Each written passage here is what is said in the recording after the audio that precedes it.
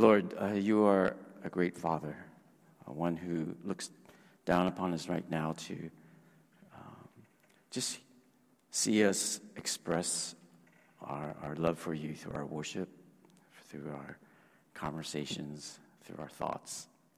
You're a God who knows everything about us and know where we are at. The Christmas season is supposed to be a time of joy, but sometimes it's a difficult time for many of us. Life here can be challenging, but we know that you sent your Son to bring hope into a world that desperately needs more of you. So, Lord, I pray that you continue to work through us, through the Holy Spirit, to roam freely among us, to open our minds, our hearts, to experience what you want us to experience. So may the words of my mouth, meditations of my heart be pleasing to you. So I thank you in Jesus' name. Amen. This time of year in the church calendar is known as Advent. And Advent is the season where Christians all over the world are preparing for the coming of Jesus Christ and also reflecting upon the true meaning of Christmas. And for us specifically, we have been focusing on the awesome wonder of God. And together, this morning, we're going to look at the Christmas story. And together, we're going to kind of discover, and I can imagine maybe in this room, for some of you, rediscover the wonder of the manger. Now, why do I say rediscover? Because I believe today, because of modern technology, a lot of us have lost the true sense of wonder. It's because as human beings with great technology, we're able to create awesome displays of wonder for ourselves, right? With for example, if you've ever gone to Disneyland, Disney is really good at creating awesome displays. If you've been to their laser light shows or their fireworks displays, if you've ever ridden on their rides like California Soaring, with CG and with virtual reality, with sound effects, and even smells, you can experience things that are so awesome. But these are all man-made and created by humans. I know some of us are excited about the next Star Wars movie coming out, another Disney exhibition of their talents, but we're going to be awed and surprised by the spectacular scenes in that movie.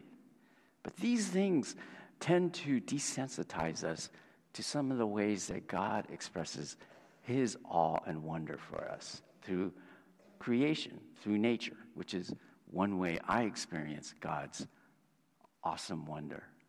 And sometimes those are more in a quiet and more simple than the man-made spectacular displays.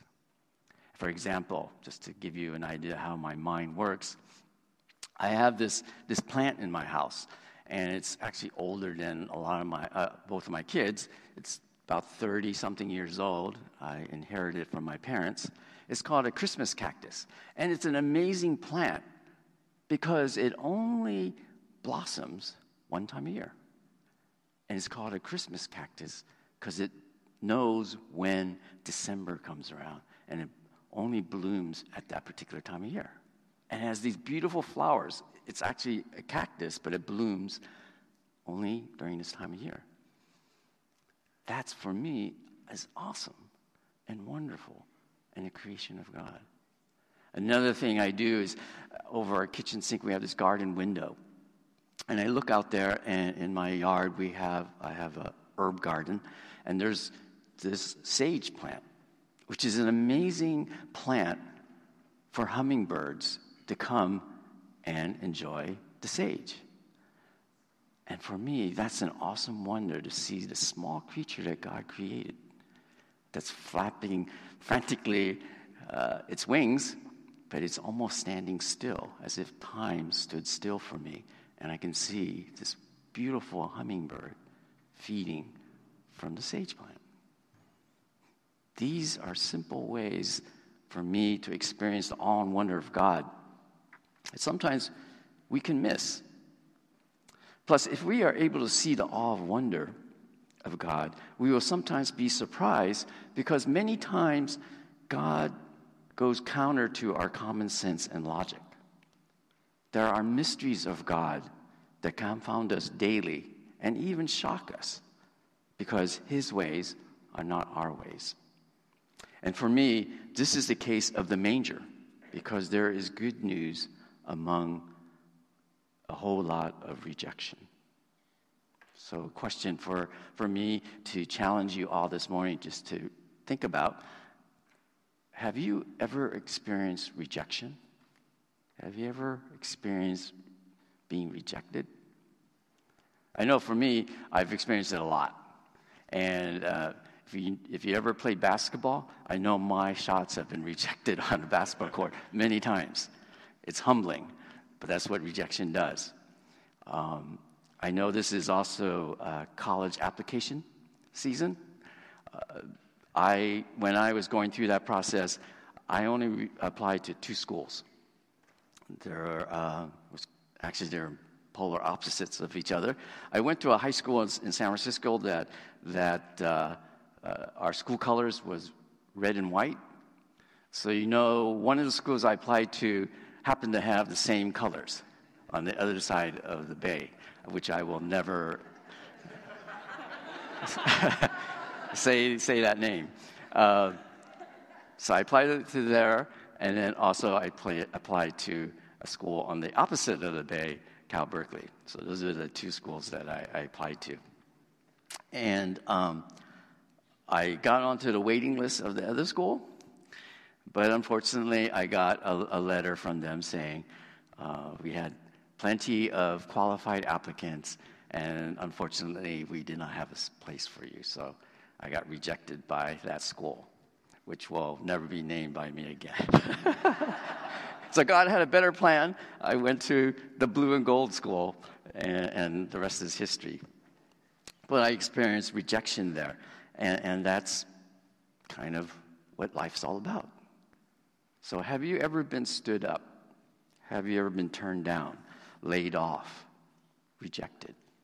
Well, if you have, then maybe you will be able to identify with the Christmas story, which has a lot of rejection in it. So if you have your Bibles, I want you to turn to Luke 2, which was actually this morning's Advent reading. And I want us to hear those words again from Luke 2, verse 4 to 20. So starting with verse 4, chapter 2.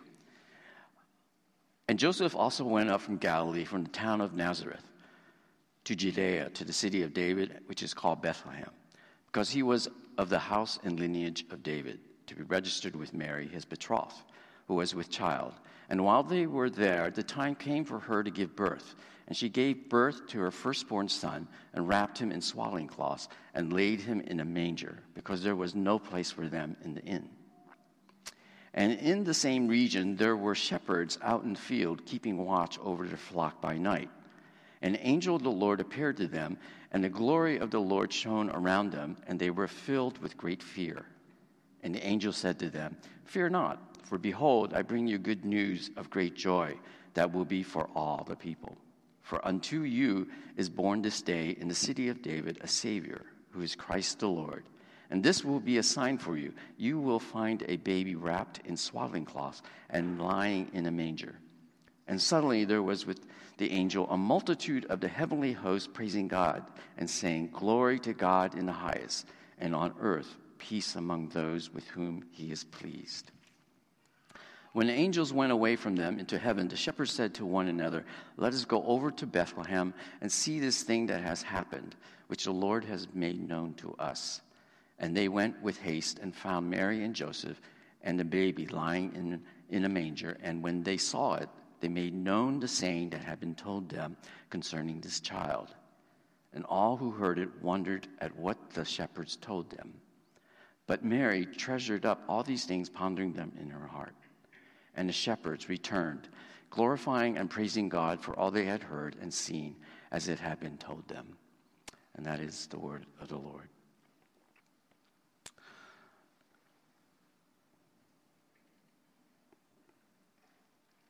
I want us to look at this story of the Christmas story, where a central place that this whole scenario is taking place is a manger. And in the scripture passage, I'm going to make the case that the manger was a place that involved a lot of rejection. And the first thing that we see in this passage is that Mary and Joseph end up in the manger because essentially they were rejected. There was no room at the inn because a lot of people were gathering in the town to fulfill the census. They were traveling from wherever they were to go back to their hometowns. And so there was a lot of people showing up in Bethlehem, and there was no place they ran out of room for people, travelers, visitors, guests, to find a place to stay. So Mary and Joseph were experiencing this, and so they were rejected at the inn. So someone said, well, you can go stay at the manger. And she's pregnant with child. And she has to go to this manger to give birth. In verse 6 and 7 it says, and while they were there, the time came for her to give birth. And she gave birth to her firstborn son and wrapped him in swaddling cloths and laid him in a manger because there was no place for them in the inn. Now, when we think of a manger, I think sometimes, unfortunately, a lot of us have this glamorized picture of what a manger is supposed to be like. I mean, a lot of it has been commercialized and kind of gentrified. I mean, we have this scene up here, a beautiful scene of what the manger is supposed to be like. It's supposed to be this barn-like structure. But the actuality, the manger was not in a barn-like structure. There are no barns in Bethlehem. The place where Jesus was born was actually, because Terry and I had the good fortune of going to the Holy Land earlier this year, and we were taken to the place where Jesus was supposedly born. It's actually in a cave. It's in a cavernous structure with a lot of these nooks and crannies, and that's where Jesus was born. It's in a cave-like structure. It's not a barn, not a beautiful barn. It's in this dark, dank, kind of cold place. It's a cave. But it is in that place where the manger was that God chose to have his son, who is God himself. And he wasn't born in some 5-star hotel or palace, but in this dark, dank cavern, a cave. But that's God. Mary and Joseph, rejected, turned away at the inn, had to give birth in this rocky place known as a manger. And they put their newborn baby in this manger, which is not a beautiful cradle or bassinet. It's a feeding trough for animals. Now, I can relate. I remember when my parents, when I was born, they were so poor, they didn't have a cradle or bassinet for me. They just put me in their dresser drawer. That was my sleeping place for the first few months of my life. In their bedroom, they just stuck me in their dresser drawer. And then as I got bigger, they actually put me in a bookcase. So that's an upgrade. But God did the same thing. His son was not born in a magnificent place. He was put into a feeding trough. And that's kind of God we have. And the next people we see in this Christmas story is that that new rejection were the shepherds. But it was the shepherds that God chose to give the message of hope to the world first, and also sent them first to go find his son Jesus at the manger. Low-class shepherds were the ones who received the good news first and sent to find the manger. Verse 10 to 12 says this, "And the angel said to them, 'Fear not, for behold, I bring you good news of great joy that will be for all the people. For unto you is born this day in the city of David a Savior, who is Christ the Lord. And this will be the sign for you. You will find a baby wrapped in swaddling cloth and lying in a manger.'" Now, to give context here, the shepherds were not your social elites in biblical society. They were low-class, uneducated, often considered dirty and unclean in Jewish culture because they took care of dirty, unclean sheep. They smell, but they had to hang out with them. And then there's a requirement, because the shepherds in Bethlehem had a special duty because of their close proximity to Jerusalem. They took care of sheep that would be used for sacrifice at the temple in Jerusalem. So Bethlehem is about 5 miles, so it's really close in perspective. It's walking distance. But there's a requirement for sheep to be slaughtered and be worthy for sacrifice. They had to live 365 days in the wilderness. That is kind of Jewish law. So. And it's kind of an interesting thing if you ever go there. If you visit Jerusalem and where the temple is, it's pretty civilized. And there's a lot of greenery. But you just step out of the city limits and you enter into what is known as Bethlehem. It turns like it's dry desert. It's like wilderness. And so you could see how the fulfillment of that requirement that sheep have to live 365 days in the wilderness before being worthy and ready to be sacrificed. That Bethlehem was convenient. And so these shepherds who are in Bethlehem are raising these sheep. And they are often, as I said, not highly viewed citizens of Jerusalem or of the Israelites, because they were considered unclean. And they were often blamed by the elites for all kinds of trouble or problems or even crimes. They were kind of the scapegoats because they were powerless and they were poor. They couldn't defend themselves. So people would just blame them if there was anything going on that was a problem, like burglaries or murder or whatever. The shepherds would be blamed for it. So what I'm building up a case here is that these are not your powerful, rich, and famous people, but God chose them to be the ones to first experience the good news that he had for the world. And to them, the shepherds were an audience to an amazing sky display of angels. That's what the scripture says, right? But just opposed to that great fireworks kind of display with the angels was this message about a Savior being found in a manger and in the form of a baby.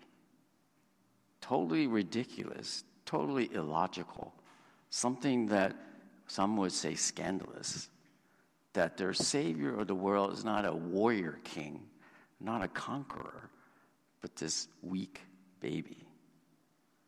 And especially something else that only the shepherds would notice, would cause the shepherds to wonder. Now, I want to make known here that the shepherds knew exactly what the angel was talking about and where to go.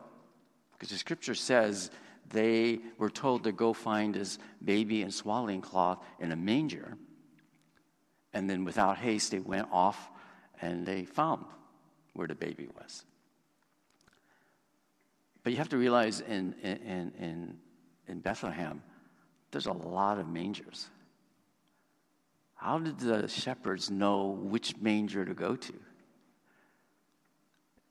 But they did. They were able to quickly find baby Jesus. And the reason here is that what I learned when we were in Israel,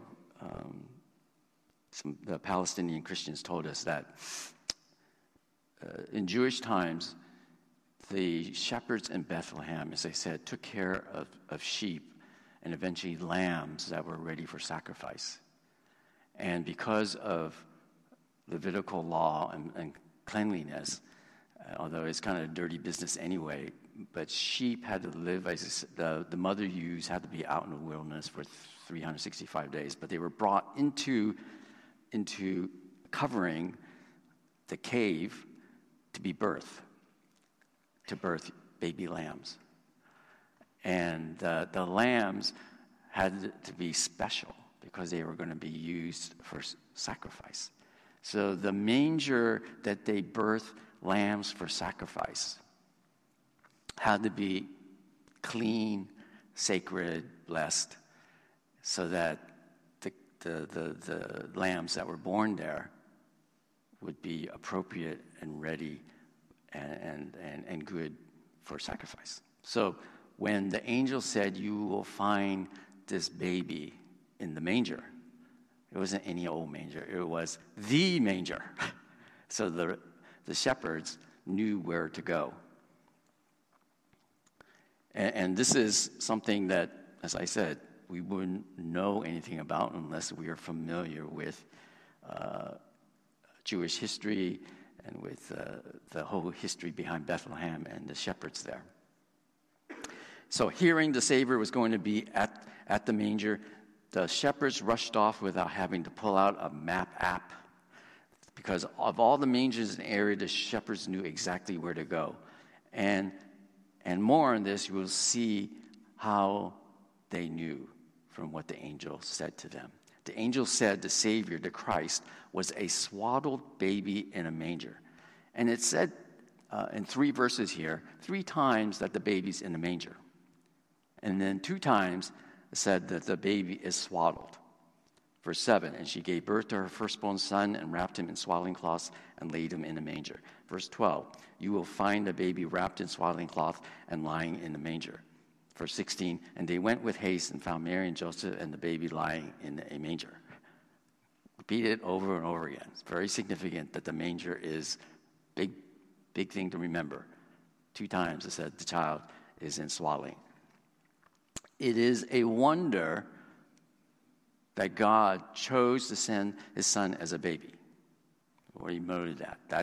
That would be unusual for most civilizations, most people to say a baby is supposed to be our Savior.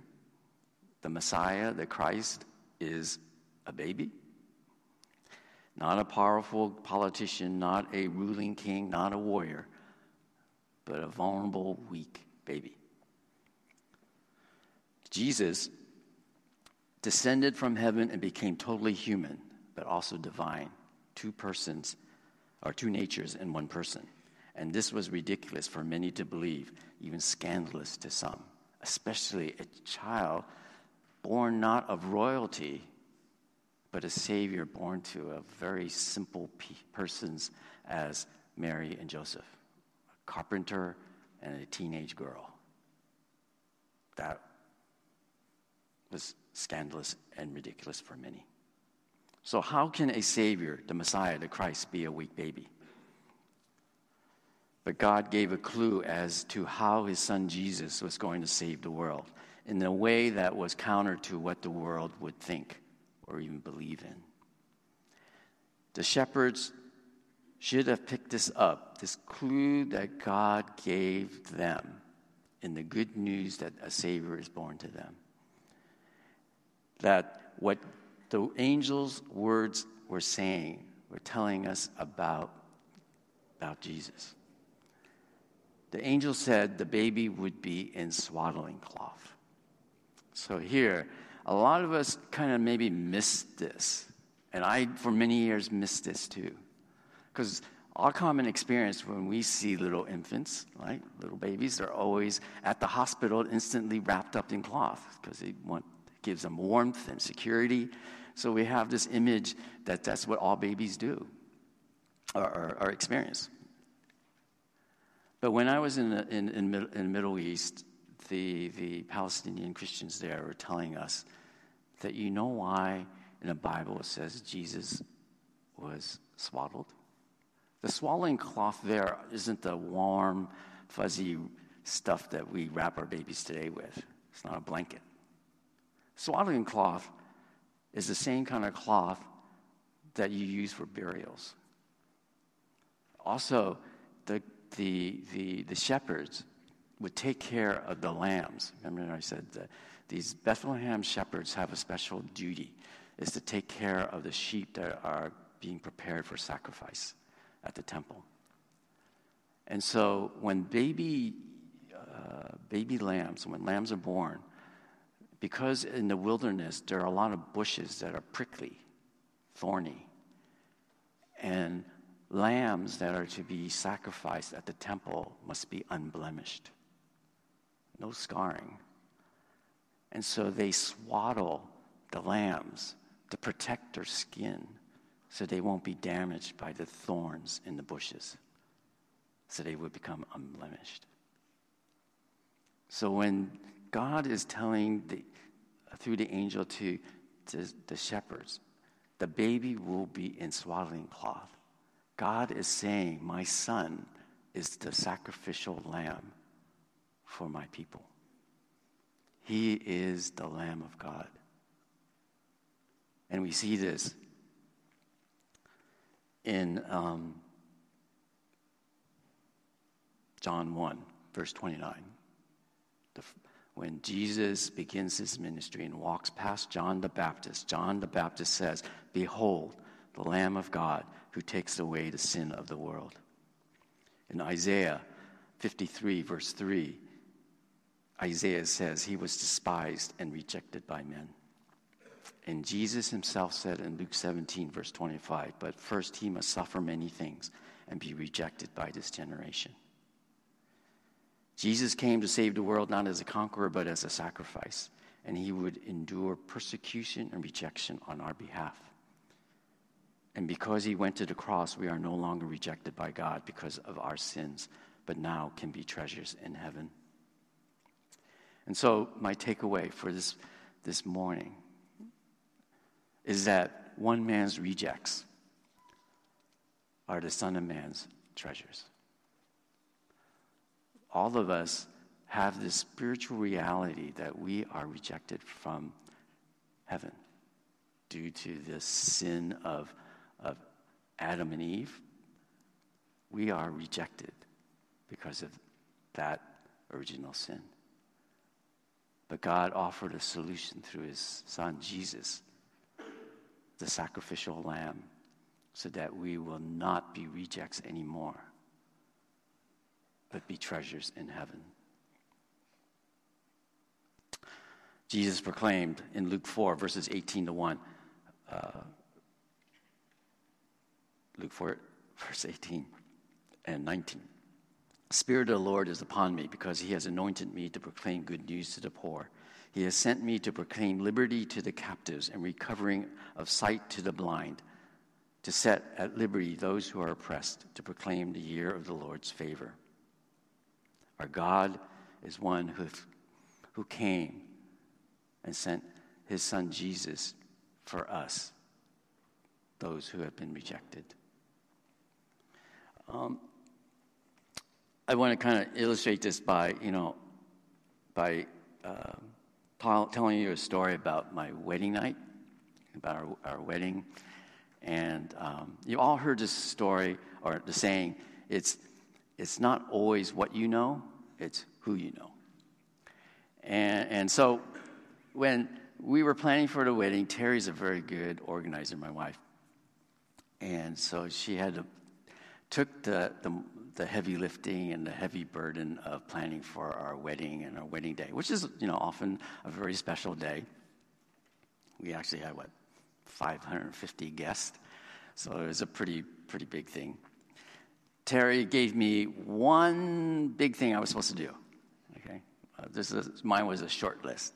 One of the things she asked me to do is, because usually these affairs, these days, those events, it's long. So Terry told me, which often was the practice then. We got married in San Francisco at a restaurant in Chinatown. To stay at a hotel somewhere close by, and there was a popular hotel, which was like a block away from the reception restaurant. So my one major thing to do was to make reservations at that hotel. And so, as we were talking about this, it was about a year out, so I said, I got plenty of time. And I typically, because I got busy and I'm kind of a procrastinator, I think it was like a month out. I said, okay, I think I should make reservations. I'm thinking, okay, plenty of time. And so when I called that hotel, they said, sorry, there's no room. Just like Mary and Joseph, there's no room. So I said, man, because it was the most convenient place, a very nice hotel. And I don't want to go to Motel 6 on my wedding night, so nothing against Motel 6, but you're going, okay. In San Francisco, there are plenty of hotels, right, in the area. It's like, start calling all these other hotels, and they said, sorry, no room. Panic. Because Terry had told me this was the most important thing I had to do, and I failed. I already failed. Fortunately, so Terry's suggestion, there was a person in our home group at the time who worked in corporate sales for a major Japanese hotel near where we were having our reception. He said, why don't you give her a call? And so I did. I called and I told my story and how desperate I was. I said, I'll pay anything. Can you help me? And then, there's, on the phone call, there's like silence. And I'm going, and it seemed like eternity. And so our friend said, well, Calvin, there's a reason why that particular weekend is really going to be challenging, because there is an American Medical Association convention in San Francisco, and they booked all the rooms. And I go, So then she said, but okay, I'll do my best. I'll see what I can do. So I said, okay. And they said, again, I realized, I'm failed, I'm stupid, whatever, and I'll pay whatever it takes. And I'm a poor guy at that time. And so I get a call like a day later, and she says, Calvin, don't worry, I got you. I took care of it. I said, okay, thank you. And so on that day, when we went to the hotel, when we checked in, to the reception clerk looked at, Mr. Yim, I see you'll be a guest with us tonight, and you're going to really enjoy your stay with us. I said, okay. So at this time, I'm pretty tired. This is almost like midnight, 1 a.m, when we checked in. And so when we go to they gave me the room keys. I go to the room, and then I looked at the numbers on the doors. In the corner, there's 2 doors with the same number. And I'm like, which one do I open? And so long story short, it was a four-room suite. So there's dining room, a kitchen, there's bedroom, and all that kind of and living room. So it was very nice.